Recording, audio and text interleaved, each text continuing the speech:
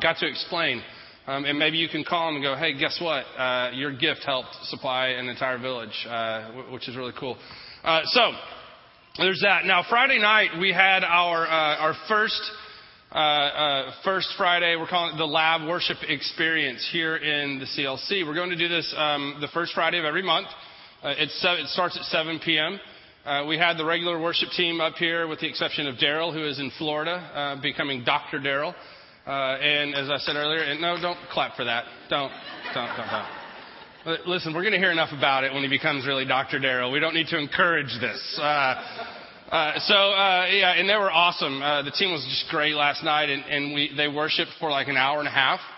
And the chairs were set up in kind of a semicircle, and we had 3 tables with butcher paper in the back and Crayolas for people just to kind of express themselves that way. People were standing, people were sitting, moving around, going and praying with one another during the time. At one point, Ryan Jacobson, our missions guy, was planking in the back. He was like laying, on the floor. It was just great. It was such a cool night and experience. And I got up and I taught on something. But during the whole time, we had an artist on stage painting. He came during the music time, and his name's Philip. And Philip had been calling me and emailing me during the week going, hey, what are you going to teach about? What are you going to teach on? What's the scripture? What's the theme? Blah, blah, blah, all this stuff. And I purposefully avoided answering the question because, A, I wasn't really sure. And B, I didn't want him to know because I wanted him to come with a tabula rasa, if you will, just a blank slate, just open to where God was going to take the skills and talents that he'd given him. So I told him, I'm like, look, man, I just want you to do whatever when you get up there. And so he gets up here and he has this blank canvas. And he starts painting black. And I'm like, oh, no. This is going to be really dark and demented. Just no. And then it begins. And I love just watching the whole process. He's over here just quietly painting as we're worshiping. And every now and then I'd look up and see what he's doing.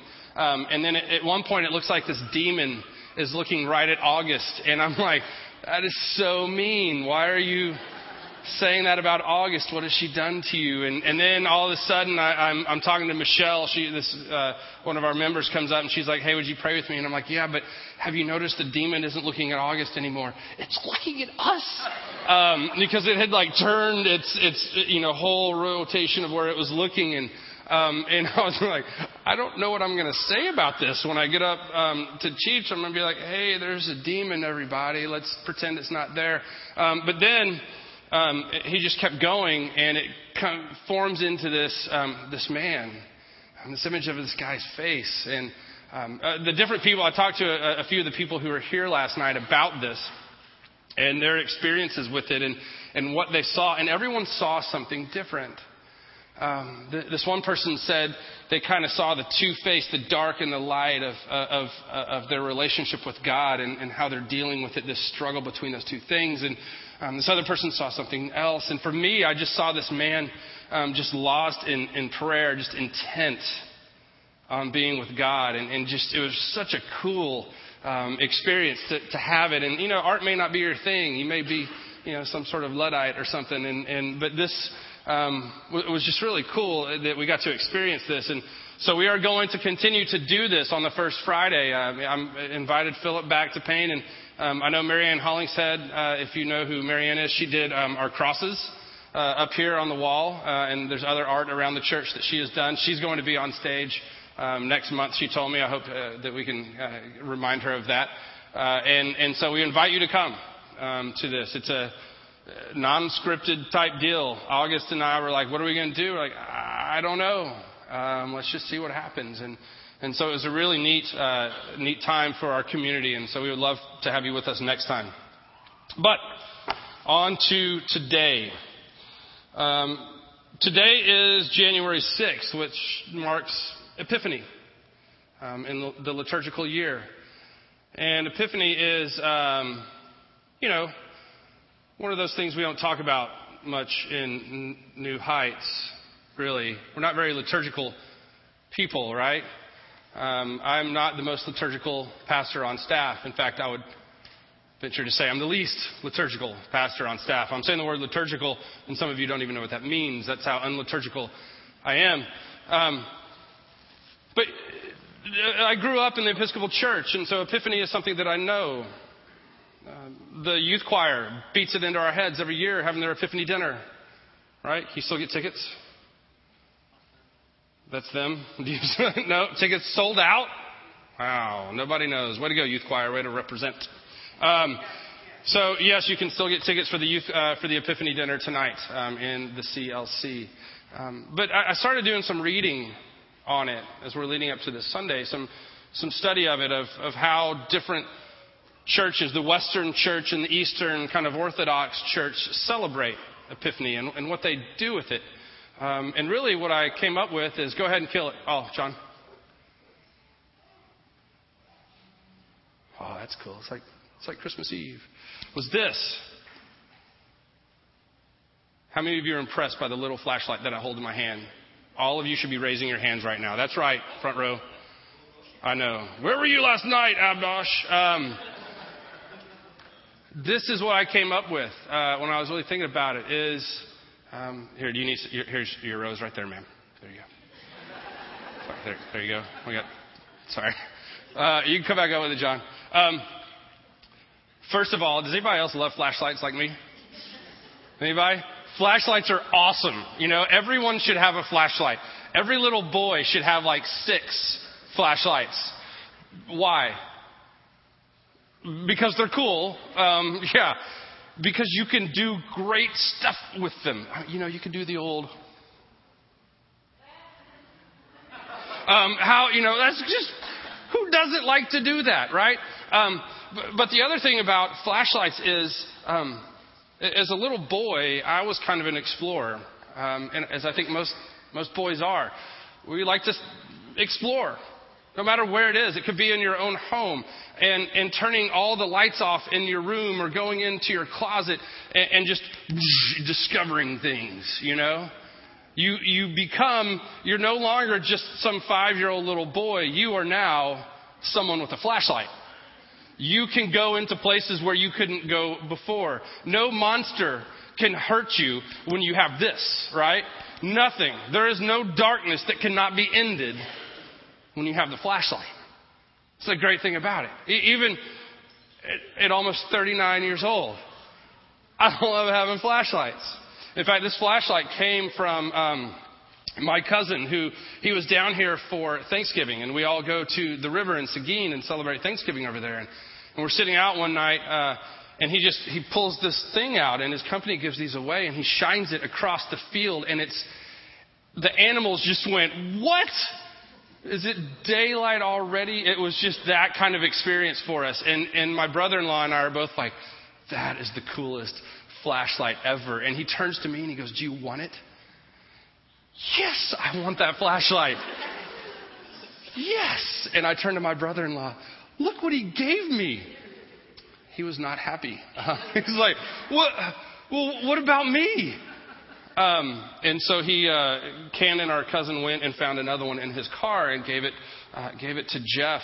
I told this story at the first service, and my father-in-law was in the service, and he goes, "You told that story, and for the rest of the service, all I could think about was, why didn't he give me a flashlight?" We love flashlights, right? That's what I'm saying, because where there is darkness, it is no more because of LED. It's one of these things that women, I don't think you get it. I don't think you understand how important flashlights are to guys. We love them. Even little kids. Diggy, you got a flashlight? You like them? I'm telling you, even little 5-year-old Diggy over there loves him some flashlights. Corbin has had flashlights almost his entire life. It started with battery-operated ones that he would turn on in his bedroom and, look at things and do whatever and play with the stuffed animals. And then we'd come in late at night and the flashlight is still on, and I was burning through batteries, and I finally got wise and got one that you had to squeeze. He was very upset by this, by the way, that you had to squeeze it. It was a Thomas the Train one, and you squeeze it and it goes, whoo, whoo, and then it has it's a whole train and it has the light there, and it wasn't very bright, but as soon as you let it go, it goes off, which is great. But he was like, how lazy is this new generation, right? He's like, what, I have to do something I have to squeeze. You're telling me I have to squeeze it in order to make it work? And so he just has always loved flashlights, this explorative nature of who we are. It really is. It's safety, right? It's one of those things your dad always told you, always have a flashlight in your car. You never know when you're going to need it. I always have flashlights throughout, at least my dad told me, throughout the house. I have flashlights stashed everywhere around the home. Some people have fire extinguishers. I don't need them. I have flashlights because that can take care of anything, and really good tape. And so you have these lights that just burst forth into darkness. Epiphany is the light bursting forth into darkness. Isaiah 60 says this, "Arise, Jerusalem, let your light shine for all the nations to see. For the glory of the Lord is shining upon you. Darkness as black as night will cover all the nations of the earth, but the glory of the Lord will shine over you. All nations will come to your light. Mighty kings will come to see your radiance. Look and see, for everyone is coming home.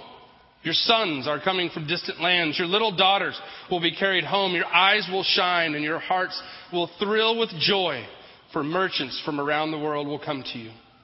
They will bring you the wealth of many lands. Vast caravans of camels will converge on you, the camels of Midian and Ephah. From Sheba they will bring gold and incense for the worship of the Lord." Epiphany is when the manifestation of God comes.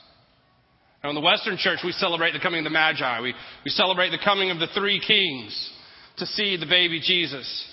I did some research on Google, looking up images of Epiphany and the artwork that's been created over the centuries. And there's some really funny ones. They're not meant to be. They're meant to be glorious, and they are. They're beautiful. But Jesus is usually by this time, not many days after his birth, sitting up completely, holding his head erect. I know he's God and all, but he's also fully man.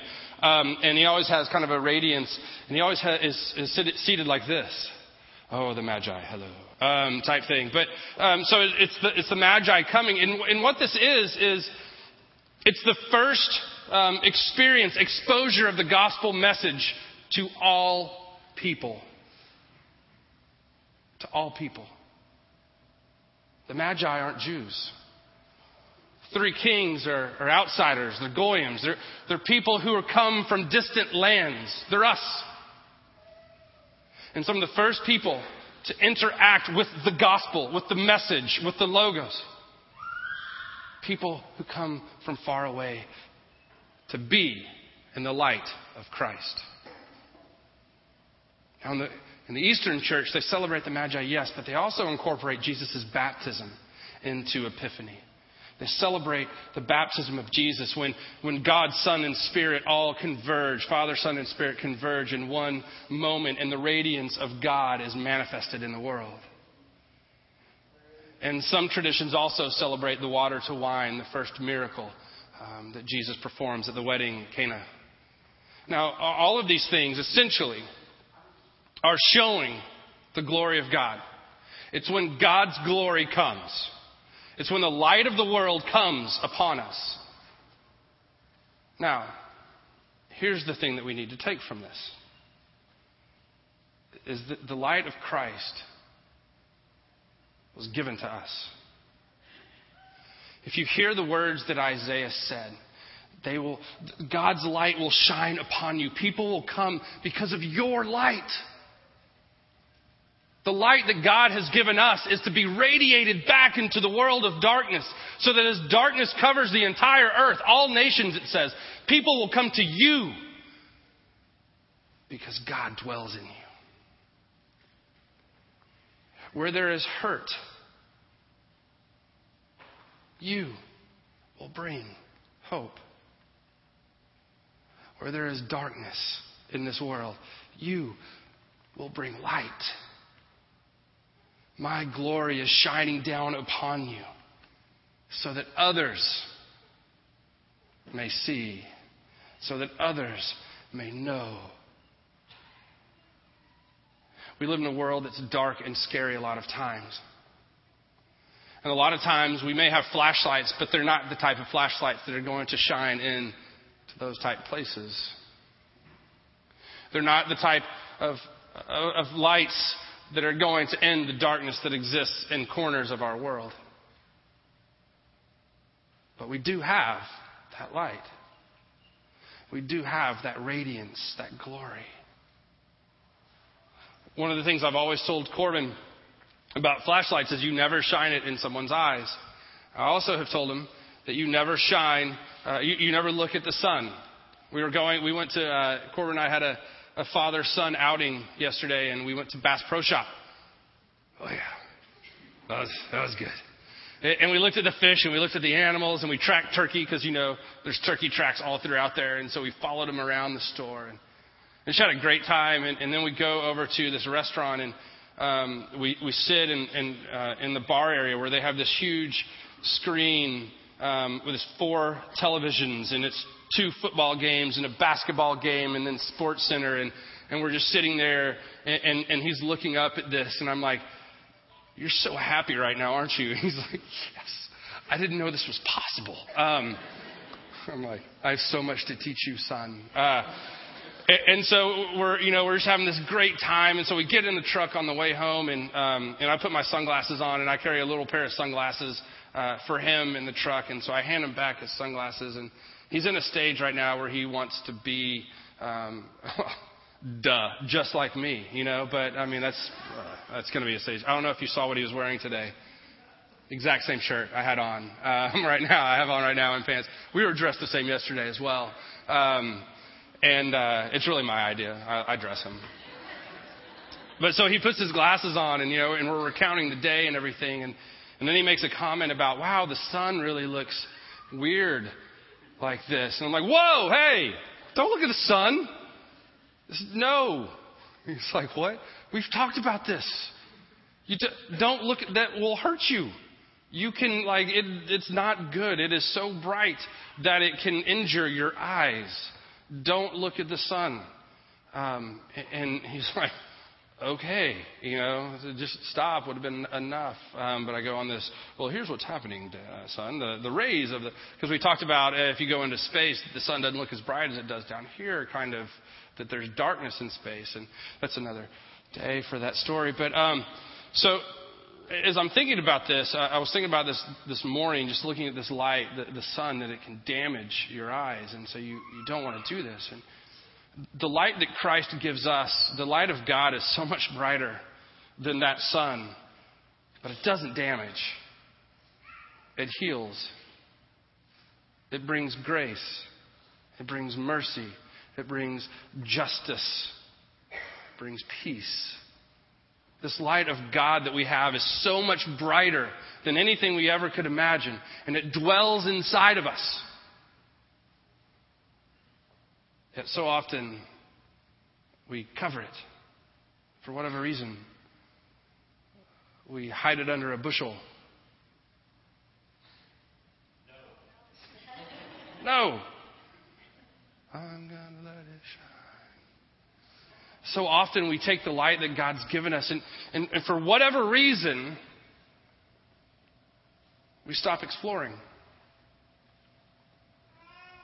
For whatever reason, we forget those moments where you had your first flashlight and you walked into a dark room and you couldn't wait to shine your light.